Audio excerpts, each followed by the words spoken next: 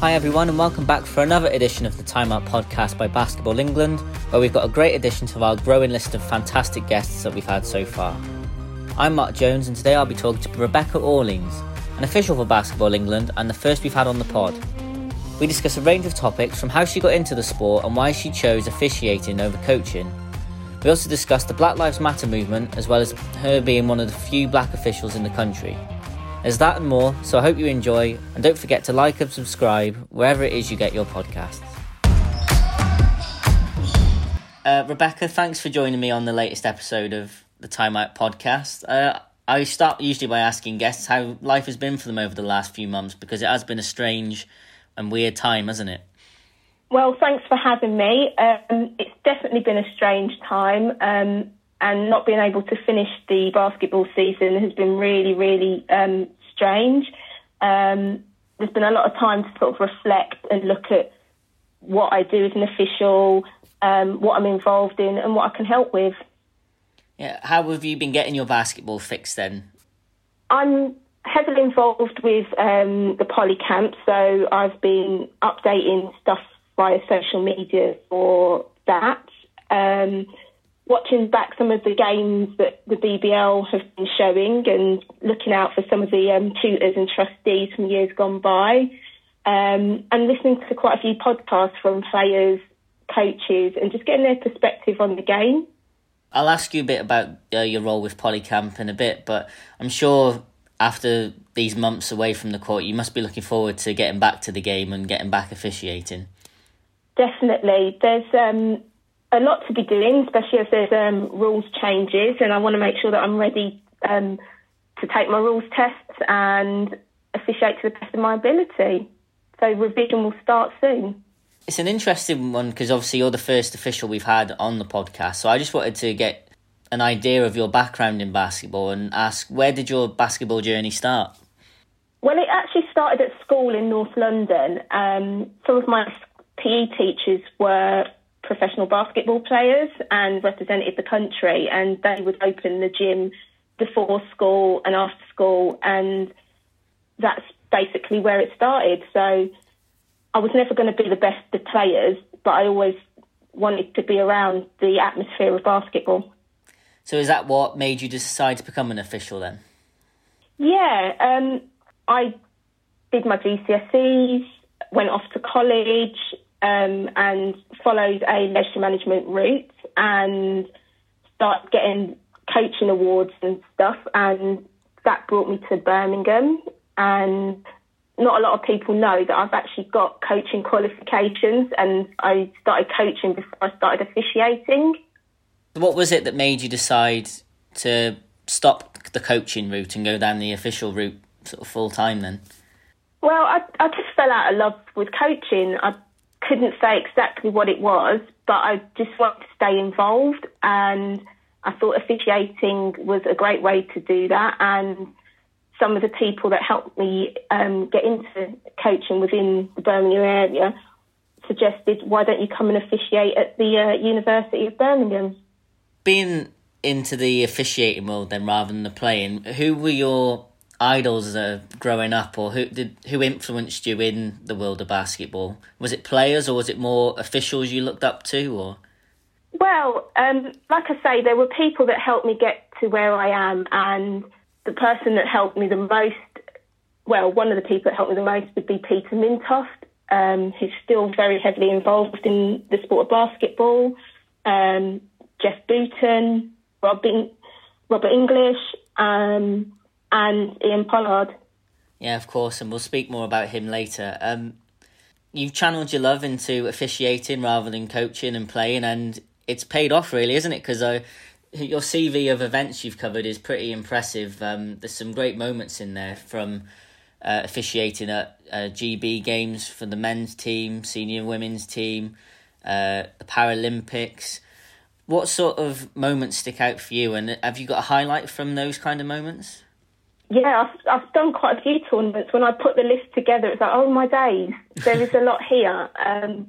And in terms of able-bodied basketball, one of my highlights has got to be the Eurobasket game that I did for the women's qualification against Lithuania. The atmosphere at Worcester was incredible.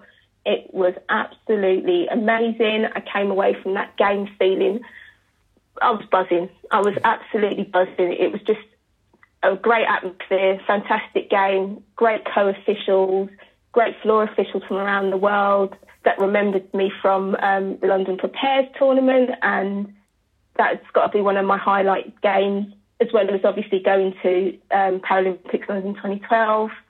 Those would probably be my highlights. As you say, you were buzzing from the atmosphere and sort of the emotions around the court and on the court. What's it like as an official when you're there and you've got such an important role in the game, but the emotion and the adrenaline's there? Do you have to sort of rein it in? How do you sort of deal with that?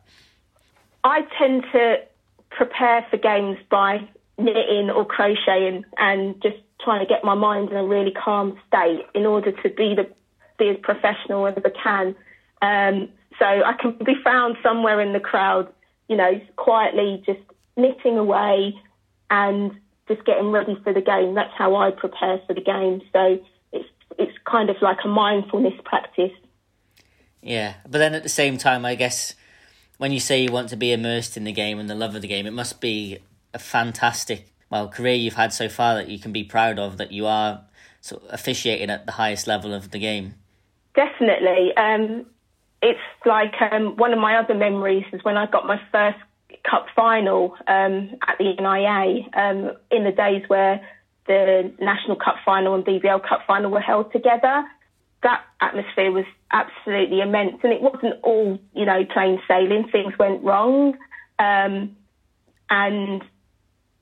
the buzz that I get can actually be physical. So at that point, I was supposed to stand up as 24-second clock operator, and I physically couldn't stand up because the buzz was so affecting me. So what did you do? What did you have to do when that happened then?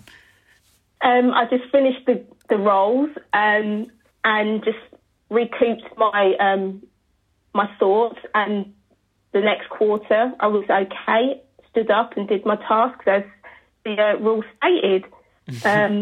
And that's why now I try and be as calm as possible to make sure that the physical elements of the feelings don't affect how I officiate. Was there ever any moments in a game where, as you say, you've been able to keep everything in check, but has there ever been a game, like you say, when the atmosphere's been that great and you've just allowed yourself a second to say, oh, wow, I'm officiating at a game like this? I tend to have those most days when I officiate games, because I try and officiate all of my games at the same level. So if it's an under-13s game or an under-16s game and it goes into triple overtime, or it's a Div 2 men's game and, there's 3 points in it with 2 minutes to go, or it's a BBL game and it's televised, I try and keep it on the level for all of those levels of games. Something you mentioned before we recorded the podcast was that in 2005 you were told that you were dyslexic, and you said it's meant you've had to change certain aspects of how you prepare for games and things, but I just wanted to get an insight into how that has affected your officiating career. Yeah, as some people will know, that we take rules tests on many occasions, and as part of the table officiating qualifications, obviously there are tests to take, and I'd keep failing them and couldn't work out why, even though I could officiate a really high-level game to the best of my ability.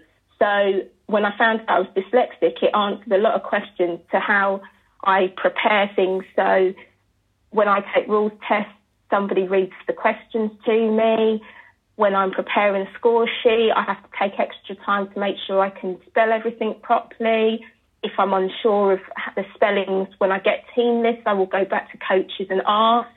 And I just take a little bit more time before the game. So when the rules changed and it was at least 40 minutes before the start of the game that a team list needed to be given, that just was, delightful for me, because it meant that I had plenty of time to make sure my score sheets were prepared. Yeah, and that just adds to your long list of achievements of your officiating career. But as you mentioned earlier, You're heavily involved with the poly camp, the refereeing and officials camp. You've mentioned you do the social media for them, and you had a good relationship with Ian Pollard, didn't you? So I just wanted to get your views on what the camp means to you and your whole role in it, and what else you get up to with the poly camp. The camp is just a way to give back. If it wasn't for Polly, I wouldn't have got to where I've got to. He helped source a course so I could get my level 3, introduced me to other officials across the country, told it how it was, so if you did a bad job or you needed to improve in areas, he told you. But in terms of me being involved in the camp, it's my way of giving back. I'm not going to be running 10Ks to raise any money for the camp, because people need to remember that it's not just the camp, there's a fund that helps officials that need help to develop.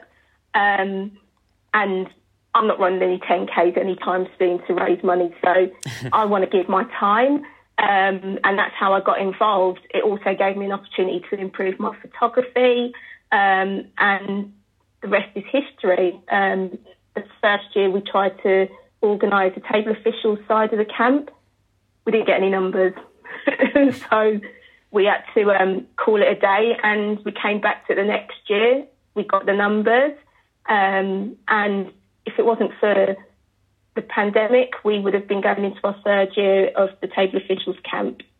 I know where you're coming from when you say you won't be running any 10Ks anytime soon. Not a chance. No, especially during lockdown. I not exercised half as much as I should, I don't think.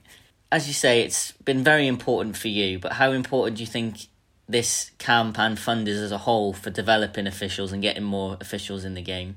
Oh, it's paramount. It's absolutely paramount. Because we're so spread out, it's a way to get together. It's a way to develop and learn, work with different people. If you want to try something new, so there's lots of campers that have gone to tournaments abroad and have had help get into those tournaments. If you need kit and financially you're struggling, there's ways and means of help in that way. And just recently, we've helped support referees that wanted to join an online table official referees camp based in Gran Canaria, but online, with some of the best referees across the world. So, we get made aware of different opportunities, and we share those with people if it's ways to help them develop moving forward. The next topic we wanted to discuss is something that I know you mentioned to us through getting in touch with us on social media, and that is the Black Lives Matter movement. I just wanted to get your thoughts and feelings of the events and discussions that have taken place over the last couple of months. Yeah, obviously on Blackout Tuesday, BE put out a post, and I just thought it was a bit hollow. So I became a keyboard warrior, and again, we see quite a few of those that just, you get behind the keyboard and you're just typing away, and it's like, right, let's see what they've really got to say. Oh, they can't just put this out there, because it's been really quite emotional. Seeing the videos that people have posted over and over again, being reminded of some of the deaths of black men in the UK, it's just brought it all to mind. Also, there was an incident at a game, and that came to the forefront of my mind. So I just had to say something and want to work with Basketball England to see how we can make changes and see how Black Lives Matter really does matter in basketball. Yeah, you alluded to a game there, and so I was going to ask you next, what have your experiences of racism been in your life, both in and out of basketball? And you say you're in dialogue with us now. What would you like to see from organisations such as Basketball England and the British basketball community as their next steps? Yeah, I've been involved with basketball for over 30 years, and up until February, I'd never come across any direct incidences of racism in basketball ever. So when I see a player throw a banana at a bunch of black kids in the crowd who then threw the banana onto the court, it's not acceptable. It's not acceptable because I then was on my knees cleaning that banana off the court, crying my eyes out, because the one place I felt safe was at basketball, and that's now not safe for me. So moving forward, I also mentioned I'm probably one of few black officials at the highest level of the game. What are we doing to help others get to that high level? What are we doing to show that, the sport, we've got all of these black players.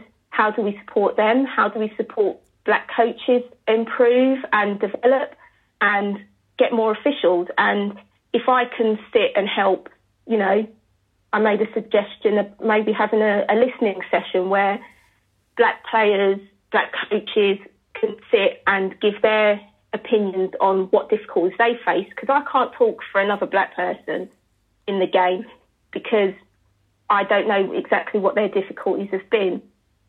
I can't say that I've had many difficulties, but I've also been told that I was given a major game because I added colour. So does that mean that all the games and all the highlights that I've given are there because I'm making up the numbers or because I'm actually good enough? So how do we make sure that nobody else has those kind of impressions and gets a fair chance to develop? Yeah, and from those initial discussions and dialogue that's open with Basketball England, are you confident that this is the right way forward and the next steps are there to eradicate this from the sport and make sure it's an equal sport for everyone? Yeah, it seems different. What we've also got to remember that these things don't change overnight. You can't expect an instant change to something that's been going on for as long as it has across the whole world. So I don't expect Basketball England to all of a sudden say that this is going to be the way, or we're going to get, another 50 black officials up to level 4 in both refereeing and table officiating, because it's not going to happen overnight. We've got to give everybody a fair chance to know what the pathways are, what they need to do, the timescales it takes to get to where they want to be. And if I can be there to help and support, then I will be. Yeah, and we're lucky to have you as well, Rebecca, and thank you for being so open and honest with your experiences, and it'll be great to have you on board with the organisation as we look to sort of move forward with this. You said you don't see yourself as a role model and more of a mentor, but from those sort of experiences you've had and the career you've had, I'm sure you must see yourself as a role model a little bit, but as one of the fewer black officials in British basketball, do you think you are a role model in that sense? No. I go to the games to be the best official that I can be. I want to be... the analogy I use is I'm like the legs of a swan. Everything looks smooth, so it doesn't affect the game. The players get to play. I'm not going to say I'm perfect, but if I can, be a role model or be seen as a role model, then that's all well and good. But I don't ever see myself as a role model. I just want to be there to help other people have the opportunities that I've had. You say about being more of a mentor. Is there any young officials that have come through that you've sort of put an arm around or given advice to as they make their way through their career as an official? Yeah, obviously being involved with Polycamp, you see officials come through the ranks, and there are officials that have attended Polycamp in the last few years that have joined the BBL group, have been given the opportunity to do some major tournaments and finals, and it just makes me proud. It really does make me proud of what they've achieved and what we've achieved to get them to that point. Yeah, and it's great to hear you doing that, and hopefully more officials can come through. And as we've mentioned, it'd be nice to increase the number of black officials and those from ethnic minorities in British basketball. You've said what you'd like to see happen in the process of the Black Lives Matter movement. What would you like to see happen in the process of increasing the number of those officials in the British game? Well, I think first of all we've got to identify where those officials are. Are there a lot of black officials in London or near Bristol or Leeds or Manchester that are just not getting seen? What can we do to help that? So being originally from London, if there's officials in London that want to be observed and I can get there, let's make it happen. Let's help them get the support on developing by, giving them the opportunity. Or, if there's other people that are in the area that can observe, or, there's a number of officials that might say, Becky, if you're in the area, can you come and have a look at this table official? I think they're really good. They just need a bit of confidence. They need a little step up. Let's make it happen. Yeah, and as you've been a mentor for some officials already in the game, do you have any advice or words of encouragement for those who love basketball but may not necessarily have considered officiating as a career in the game? Officiating is a way to stay involved. You get to watch the whole game. You have an awareness of everything that's going on. So I think it's quite important that players do officiating courses so they can understand what the officials are calling, why they have to wait before they go on court, and get a full understanding of the game. Also, it's helped support me when I was a student and couldn't afford to buy food. So, the expenses do help, I'm not going to lie. But that's not what it's all about. So, get involved, stay involved, and know that it's a bigger part of the community. It's always nice to end with a look to the future.